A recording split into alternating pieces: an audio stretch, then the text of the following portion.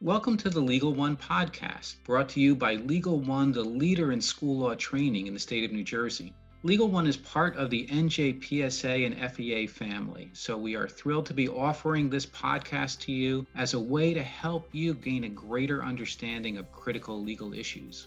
We want to provide you with convenient, easy access to essential information. Each episode is 30 minutes or less, so it provides a timely way for you to get information. In each episode, we're going to be reviewing critical legal principles based on case law, statute, regulation, or other key guidance. We'll talk about why that issue matters today and how the law has evolved. We'll talk about key steps in working with parents and other critical stakeholders to positively address the issues in question and know how to get a greater level of understanding of these issues. So let's get started, and thank you so much for joining us for the Legal One podcast. Welcome to our episode of the Legal One podcast. We are very happy to have with us today a special guest, Robyn Gigl. We're going to be talking about addressing the rights of transgender students and supporting transgender students and reviewing the legal framework that underlines all of the important work that we're doing to support our transgender students throughout our public school system. So I'm thrilled to have Robyn Gigl with me today. My name is David Nash. I'm the director of the Legal One program. Robyn, thank you so much for joining us. Why don't we just take a moment to have you introduce yourself?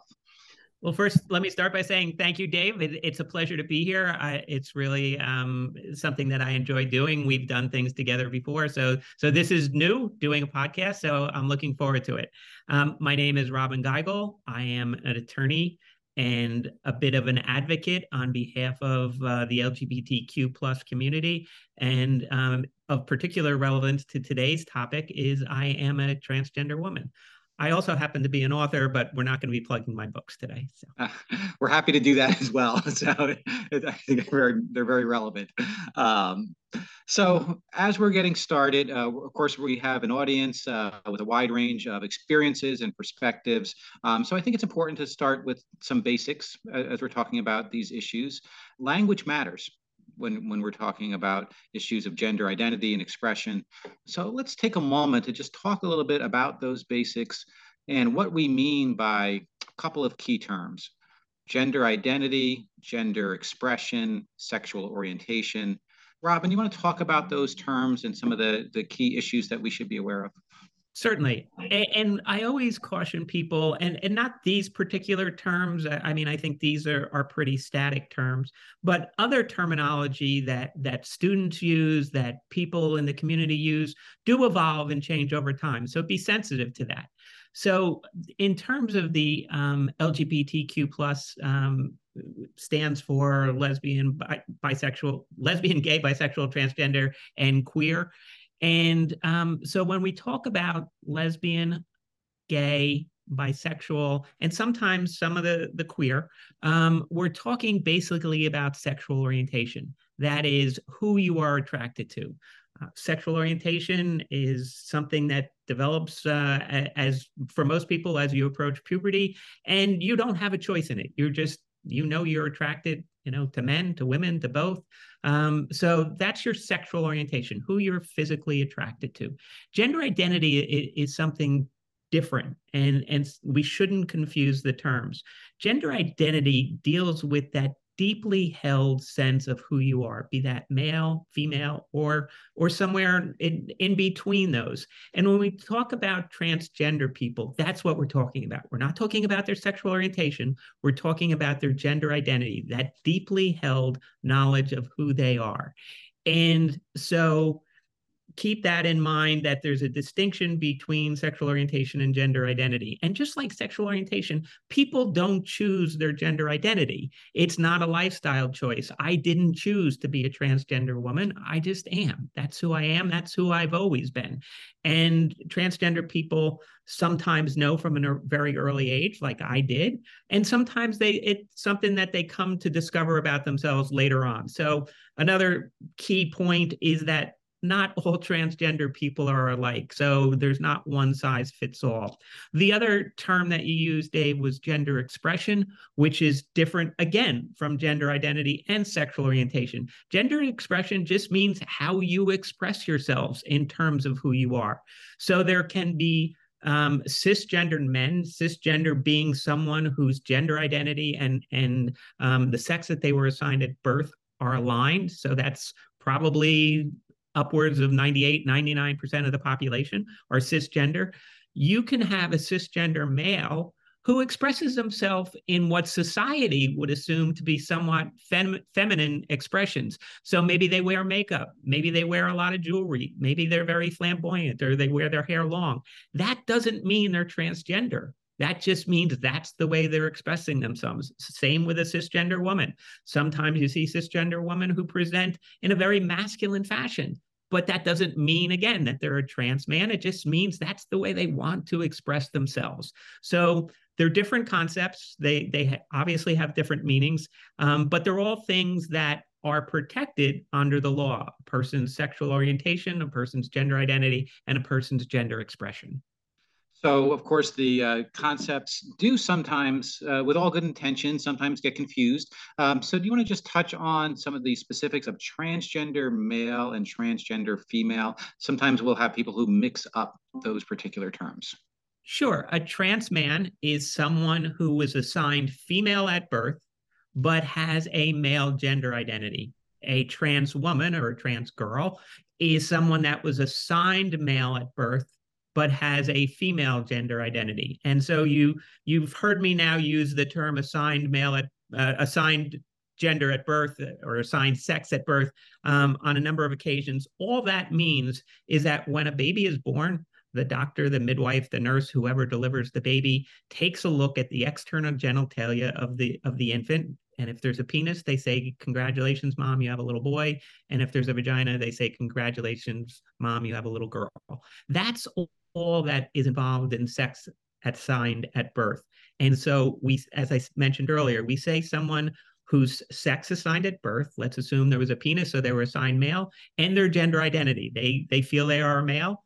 That's their deeply held knowledge of who they are. Then they are a cisgender male. Someone, as I said, who was assigned male at birth but has a female identity is a transgender woman. And the same applies, across the board in terms of a trans man, someone who is assigned female. A cisgender female is somebody who is assigned female at birth and has a female gender identity. A trans man is somebody who is assigned female at birth but has a male gender identity. So, of course, we could spend a great deal of time on terminology. As you mentioned, Robyn, we do full day-long trainings on these topics. But I did want to specifically reference one other term for us to comment on: non-binary. I want to talk a little bit about that. Sure. As I mentioned earlier, gender identity is that deeply held knowledge of who you are, be that male, female, or somewhere in the middle, someone who's non-binary. Their gender identity, that deeply held sense of who they are, is neither male nor female. And so, we tend to think of the world in terms of binary. There's two genders, male and female. Well, there's not. There's a whole spectrum in between. And so someone who is non-binary is someone who they know that they're not male. They know that they're not female. They're somewhere between that. Maybe they're a little bit more towards the masculine side. Maybe they're a little bit more towards the feminine side. But wherever they are, they don't identify as male or female. And I guess just to take 1 minute in terms of gender identity, because most cisgender people don't think of their gender identity because it is congruent. It does conform to the sex that they were assigned at birth. So the example that I like to use is most people think of gender identity as their external genitalia. And that's how, if I said to people, "What's your gender identity?" or "What makes you a man or a woman?" they would default to their external genitalia as opposed to the concept of gender identity. And what I like to say is, no, it's not your external genitalia. And I can kind of, demonstrate that by saying, if there was a cisgender male and he was in a horrible accident, and for some reason, as part of that accident, he lost his external genitalia. Yes, he'd be physically, emotionally, mentally scarred. But when he woke up the next morning, he wouldn't say, "Oh, I'm a woman now," because his deeply held knowledge of who he is male. And so, cisgender people don't tend to think about their gender identity. Somebody who's transgender or non-binary, they think about their gender identity all the time because it's not congruent with who they were assigned at birth. That's a great point. And trying to get to that deeply held sense of who you are. Sometimes, for young kids, they might not have the language to understand how to communicate that issue. You might have that sense. You're not quite sure how to talk about that with your peers, with your parents, with others. So it is difficult at times to communicate that deeply held sense. And that's why you do want to have an affirming environment when that student is ready to communicate who they are. That's absolutely correct, Dave. And for some people, as I said, like myself, I knew that I had this incongruency, but I didn't have the language to express it. And I'm much older than the kids today, so there wasn't a whole lot of language. And I grew up feeling I was the only one like me, but kids might not understand that feeling, that discomfort that they have. They might not be able to equate it to them feeling uncomfortable in the role that they were assigned at birth. So just because a kid or a child isn't saying, I'm transgender, this is who I am, doesn't mean that they're not. It just means that they haven't come to their own understanding yet. And everybody gets there. Any trans person gets there in their own way and in their own time. And the other thing, going back to gender expression, is don't confuse someone who's expressing themselves outside of societal norms as being necessarily transgender. They may well just want to express themselves differently than society would expect a young boy or a young girl to express themselves, but they are perfectly content being that young boy or young girl. They just want to express themselves differently. So now, just with some of that basic information about key concepts, let's talk about the legal framework that exists, and it does vary pretty significantly from state to state. So, do you want to comment a little bit about both under state and federal law how we look at issues of gender identity? In terms of state law, as you said, Dave, there's 50 states, so we have 50 different state laws that govern protections or lack of protections for people within the LGBTQ plus community.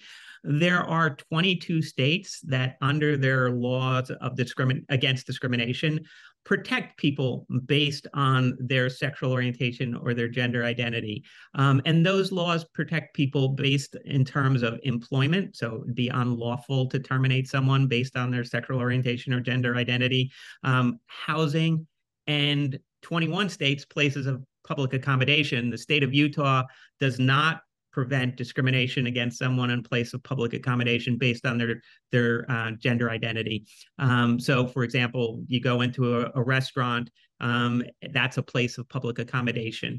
You go to use a public restroom, that's a place of public accommodation. So 22 states protect people in terms of employment and housing discrimination based on their gender identity or sexual orientation, and 21 of those states protect people in terms of public accommodations. That leaves 28 states where people are not protected in public accommodations and housing based on their sexual orientation or gender identity. And now you notice I've left out employment there because in 2020, there was a U.S. Supreme Court decision, Bostock versus Clayton County, Georgia, in which the Supreme Court held under Title VII of the Civil Rights Act of 1964 that people were protected against discrimination based on their sexual orientation or gender identity, despite the fact that Title VII doesn't use either one of those terms, because the court found that if you discriminate against someone based on their sexual orientation or their gender identity, that you were discriminating against them because of sex, which is a term that is used in Title VII. So as of 2020, in all 50 states, it would be unlawful to terminate someone or discriminate against someone in terms of hiring or promotion based on their sexual orientation or their transgender status. The Supreme Court didn't use the terminology gender identity. They used transgender status. So that leaves open a question in terms of the issue you raised earlier about someone who's non-binary. Someone who's non-binary may or may not see themselves as being transgender. So a little bit of a nuance there, but again, someone who is transgender would be protected under Title VII. The Bostock decision did leave two openings in terms of things it didn't decide, which was bathrooms, whether a transgender individual could use bathrooms in accordance with their gender identity or not, and the question as to whether or not an employer that had a deeply held religious belief that meant that they shouldn't have to employ someone who was lesbian, gay, bisexual, or transgender because it was against their religious tenets. The court left open whether or not under the First Amendment they would have the right to discriminate based on their deeply held religious beliefs. And of course, we have seen a similar analysis from courts under Title IX that we have seen under Title VII. So while we don't have a case directly on point yet, there are some parallels that we have seen in past cases. Yeah, because the same language, because of sex, is used in Title IX as well as Title VII. So the courts have generally, when they interpret a Title IX case, will look to how they've interpreted similar language or similar situations in a Title VII case, and vice versa. Sometimes you'll have a Title VII case where they'll look to Title IX law because, again, the terminology is the same. You can't discriminate because of sex. So yes, there are a lot of Title IX cases that are out there and ongoing, in particular because the issue of young transgender people participating in athletics has become a hot button subject. And we will dive into that in a moment. I wanted to go a little deeper into New Jersey law. So, of course, for you and I, we both live and work in the state of New Jersey. And many of the listeners of our podcast happen to be from New Jersey. New Jersey has a very strong law against discrimination that does specifically address protections linked to gender identity and gender expression. Do you want to talk a little bit about the parameters of New Jersey law? Sure. It's called the New Jersey Law Against Discrimination. It was originally passed back in 1945, and at that point, it protected people based on their race, their ethnicity, their religion, their gender, sex, and a number of other categories. In 1992, the statute was amended to protect people, again, the same three categories that I had mentioned earlier: housing, employment, and places of public accommodation. In 1992, it was amended to protect people based on their sexual orientation. So in 1992, it became unlawful in New Jersey to discriminate against someone in employment, public accommodation, or housing based on the fact that they were gay, lesbian, or bisexual. That was amended in 2000, and the statute was again amended in 2006, effective in 2007, to include gender identity or expression. So as of 2007, it has been unlawful in the state of New Jersey to discriminate against someone in housing, places of public accommodation, or employment based on their gender identity or expression. And as I had mentioned earlier, in terms of the Bostock decision, it doesn't reference gender identity in the Supreme Court case. It represents transgender status. Well, in New Jersey, transgender status isn't referenced. What's protected is someone's gender identity or expression. So you had asked a question earlier in terms of someone who's non-binary. Under New Jersey law, because that's their gender identity, they are non-binary. They are protected under New Jersey law. Same with someone who is not necessarily transgender or doesn't have a gender identity that's not congruent with the sex that they were assigned at birth, but they just express themselves outside what society considers appropriate for their gender. They are likewise protected. It's important. I've mentioned public accommodation several times, and in New Jersey, under the law against discrimination, public schools are places of public accommodation. So the New Jersey law against discrimination applies to all public schools in the state of New Jersey. Now, of course, when we start talking about our state-specific law, oftentimes the conversation turns quickly to restrooms and locker rooms and access to those facilities. So I think it's important for us to comment on those areas and how specific the legislature was. In terms of the legislation, when it defines places of public accommodation, and it includes a lot of terminology, it specifically says that places of public accommodation can maintain what I'll call sex segregated facilities. So bathrooms, locker rooms that are specific to a particular gender. So the ladies' room, the men's room, the ladies' locker room, the men's locker room. And the statute specifically says you can maintain those separate sex segregated facilities. But if you do, you have to allow people to use those facilities in accordance with their gender identity. So that is specifically in the statute. So that, again, means in a public school, to the extent that you have a transgender child whose gender identity is female, but they were assigned male at birth, they are permitted under New Jersey law to use the facilities, the sex segregated facilities in a school. It would be the bathrooms, the locker rooms, in accordance with their gender identity. That's the law. Now, of course, the law changed in New Jersey to protect gender identity and expression as of 2007.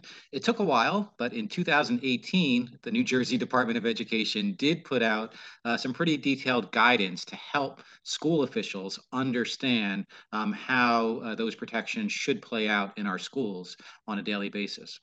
So let's talk a little bit about that guidance that I think helps to clarify many of these issues.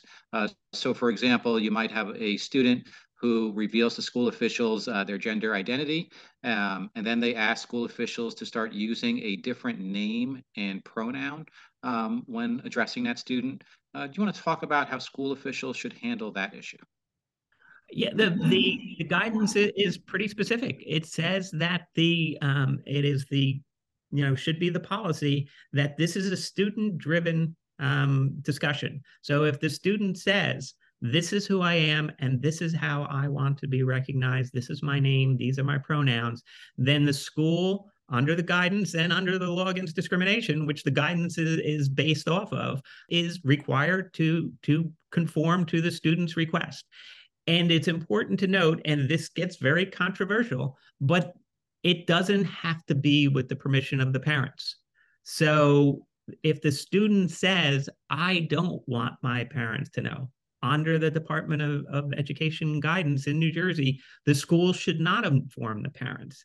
Now, we could get into a much broader discussion about, what you should talk to the student about, because to the extent the student is coming to school and the parents don't know about it, but once in school is presenting, instead of presenting as John, they're now presenting as Mary, which is their gender identity, word is going to filter back through students to their parents and everything else. And sooner or later, the students' parents, the transgender students' parents, are going to learn. So there has to be discussions and education with the student in terms of the likely consequences. But the guidance itself is very clear that you honor the student's request. And it doesn't depend on the age of the student. It doesn't say you honor that request when they're in middle school and high school, across the board.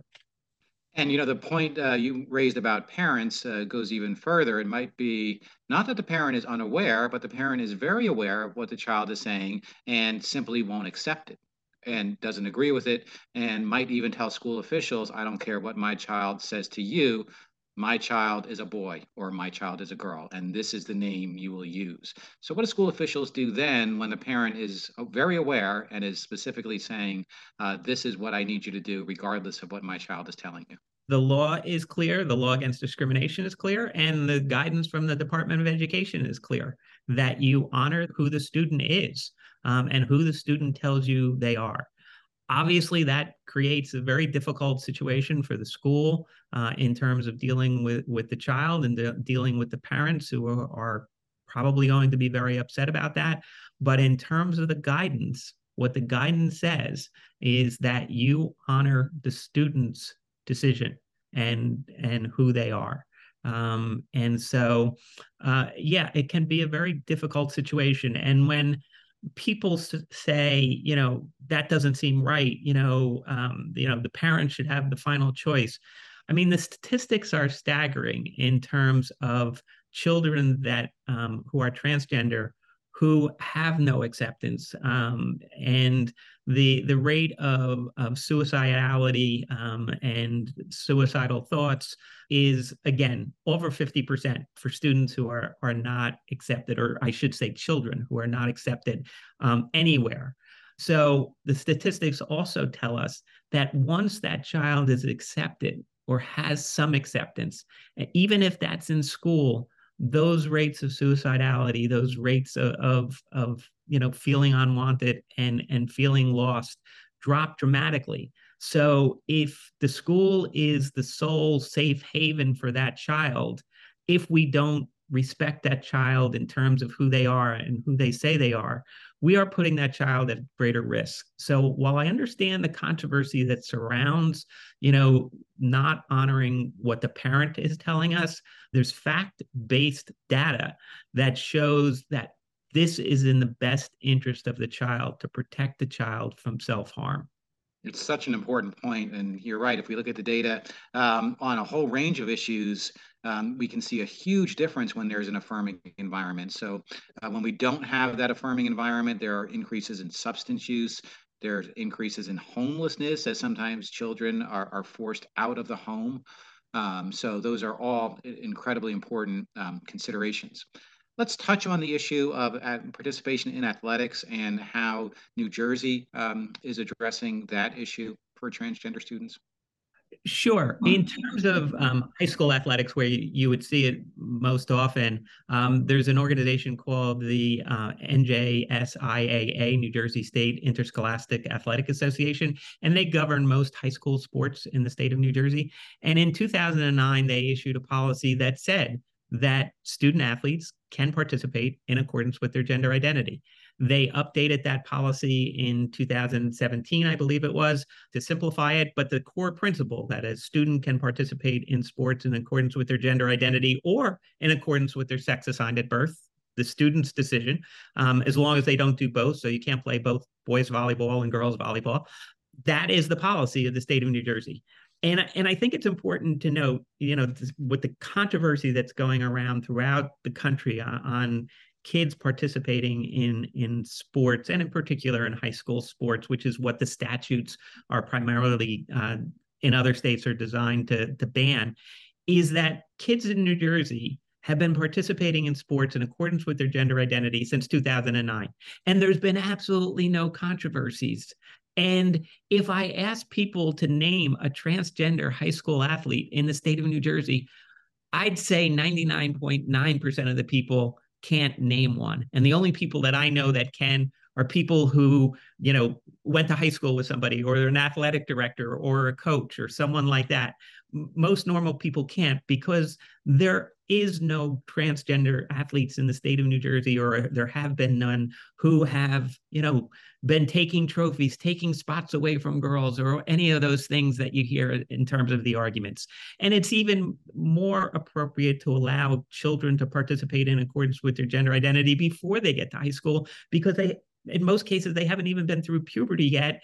And so when you look at, young boys and girls, from 8 through 12, 13 participating in sports, they're basically the same. And most of the time, the young girls are better than the young boys. So, I mean, I think that, we've kind of lost track of the fact that what high school athletes or athletics is supposed to be about is about being a member of a team, about competing, about companionship, about belonging, about feeling part of your school. And instead, we've got lost in these controversies over, athletic scholarships and turning pro and all those kinds of things that, for, again, 99.99% of high school athletes, it just doesn't happen. So we have to keep track of what's important about sports in terms of these controversies. And again, if you look across the country, most people can't even name a transgender high school athlete. Great point. One final topic I want to briefly touch on: the idea of changing student records. So, school officials had it ingrained in them that, of course, we do not change student records. We do not change the name on records unless we have a quote unquote legal name change. The New Jersey guidance did address this issue. So do you want to just address the legal requirements related to name change in student records?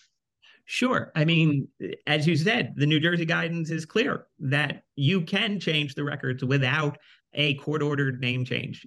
You have to take the records that deal with the name that was assigned at birth and keep them in a special place. But for all school records, including reporting test results, the standardized test results, you can use the child's name that they say, this is my name. You can use their pronouns. You can use the gender that the child says, this is who I am, for all purposes. And that goes back to a little known fact, is that New Jersey is a common law name change state, which means in simple parlance that as long as you consistently use a name, that becomes your legal name. Now, in order to change records like a driver's license, a passport, those kinds of things, you do need a court order. But that's just to, officially change legal documents. So in schools, the student says, my name is Mary, my pronouns are she, her, hers, and I identify as female. That's what you use. So, of course, today we have only hit the tip of the iceberg. As we mentioned, we spend many, many hours discussing these issues because they're so important and we want to walk through the nuances. But for our purposes for the podcast, I think this was an important overview of critical topics.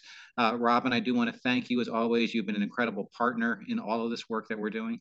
Thank you, David. It's been a pleasure to be here. For those who are interested in learning more about these issues, we encourage you to visit the Legal One website at www.njpsa.org/legal1nj and look for the many trainings that we do offer. Robyn Gigl and myself and our other Legal One attorneys throughout the year do offer trainings in much greater depth on all of these topics. So we encourage you to review our website. We want to thank all of our listeners for taking the time to learn more about this important issue. Be safe, be well, and we look forward to having you with us on future episodes of the Legal One podcast. Thank you for listening to today's episode. If you would like more information on the topics we covered, a full list of episodes, or a preview of upcoming topics, please visit our website at www.njpsa.org/legal1nj.